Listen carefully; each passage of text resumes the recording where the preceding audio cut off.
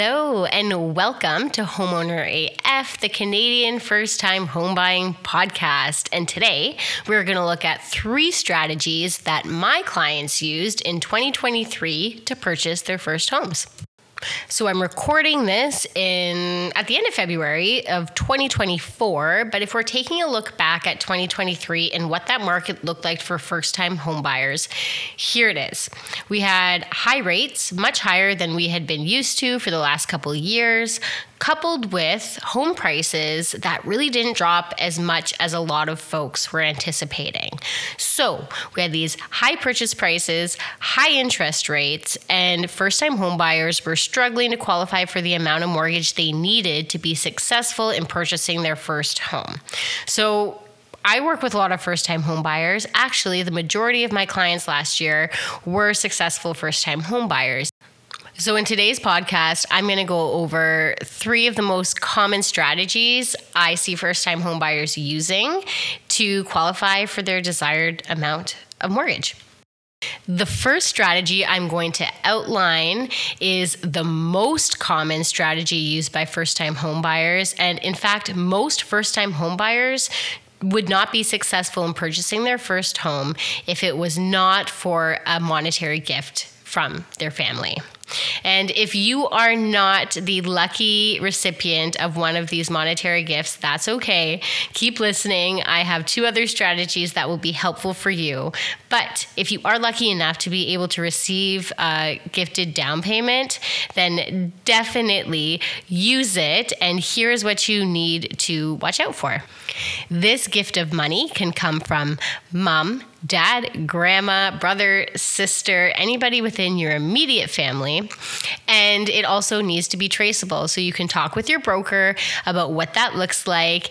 And your loved one will also need to sign a declaration that this is in fact a gift and not a loan that you will have to pay back. The next first-time homebuyer strategy is actually a 2-fold one, and I am smushing them together for brevity's sake. We're going to go over the Canadian Homebuyers Plan, which uses RRSPs, and the FHSA, First Home Savings Account. So for the Homebuyers Plan, you can use a maximum of $35,000 from your RRSP towards your down payment. If you are a couple, both of you are first-time home buyers, and you both have access to RRSPs, then you can both access $35,000, which brings you to a grand total of $70,000 to be able to contribute to your down payment. Now, when you make a contribution to your RRSP, it's tax deductible, which means you will deduct that amount that you've contributed from your income at tax time, and you won't be charged income tax on that. The second benefit of using the Homebuyers Plan is that it's a tax-free withdrawal when you use it for your down payment. The caveat here is that these funds must be repaid within 15 years. So with the Homebuyers Plan, you're actually deferring tax to be able to save up a down payment, which is fantastic, especially during times of high inflation like right now. Now, the FHSA, or First Home Savings Account, is much like the RRSP, but it works a little bit differently, and it's actually much better suited to first-time home buyers. Now, for the FHSA, your contributions are tax deductible, same as with your RRSPs. But with this, you have a maximum of $8,000 for your annual contribution limit. The lifetime limit of this savings account is $40,000. You must be a first-time home buyer, and your withdrawals are tax-free. So unlike the Homebuyers Plan, you don't need to pay back this money. So for the FHSA, you have tax-deductible contributions, tax-free withdrawals, and you don't have to pay it back.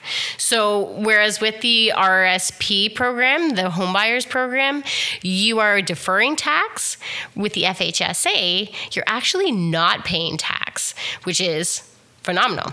We love that. You can use the Homebuyers Plan and the FHSA together, or you can just use one if that's what you decide to do. The next very common strategy to obtain home ownership that my clients used last year is using cosigners or guarantors. So what happens when somebody uses a cosigner is they're using somebody else's income to qualify for the principal amount of the mortgage. This can be super handy in situations where either you don't have the length of employment that the lender is looking for, or your income is more difficult to prove. Now, with these kinds of transactions, you really need to ensure that you can still make that monthly payment, because your cosigner or even your guarantor is going to ultimately be liable for that mortgage if you default on it. So this looks like doing a complete budget of everything that you're spending every month, making sure that that monthly payment fits comfortably within your budget. Now, the cosigner will need to do a full mortgage application. They'll need to disclose their income, their debts, all of it, because we are using them as a mortgage applicant, just like you, the person who will be living in the home.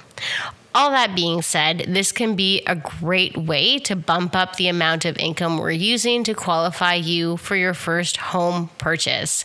If you're interested in using this strategy, I'd be happy to chat about it. It is a case-by-case basis, and not all cosigners are created equal. So you're going to want to make sure that whoever you're choosing or asking to be your cosigner has little debt and lots of income, so that they will be a great candidate on your mortgage application. Phew. Okay, now that we've gone through all three strategies, I have a little PSA before I let you go. It is the end of February 2024 right now, and if you are a first-time home buyer who's looking to get active in the market and be successful in buying their first home this year, then you need to get pre-approved. Things are changing, rates are changing, buyer sentiment is also changing, and this is bringing folks back to the market. And you, first-time home buyer, do not have equity to play with, so you want to get in first and make your transaction as quickly as possible once you are qualified and find the right home. That being said, a pre-approval is the first step. You can reach out using the information in the show notes, or you could just head on over to Brianna Galls and Mortgages on Instagram. I'm happy to chat there. And if you have any questions that you would like answered on a podcast in long form, go ahead and send them to me there. I am happy to hear from you. And until next time, happy house hunting, everyone, and have a great week.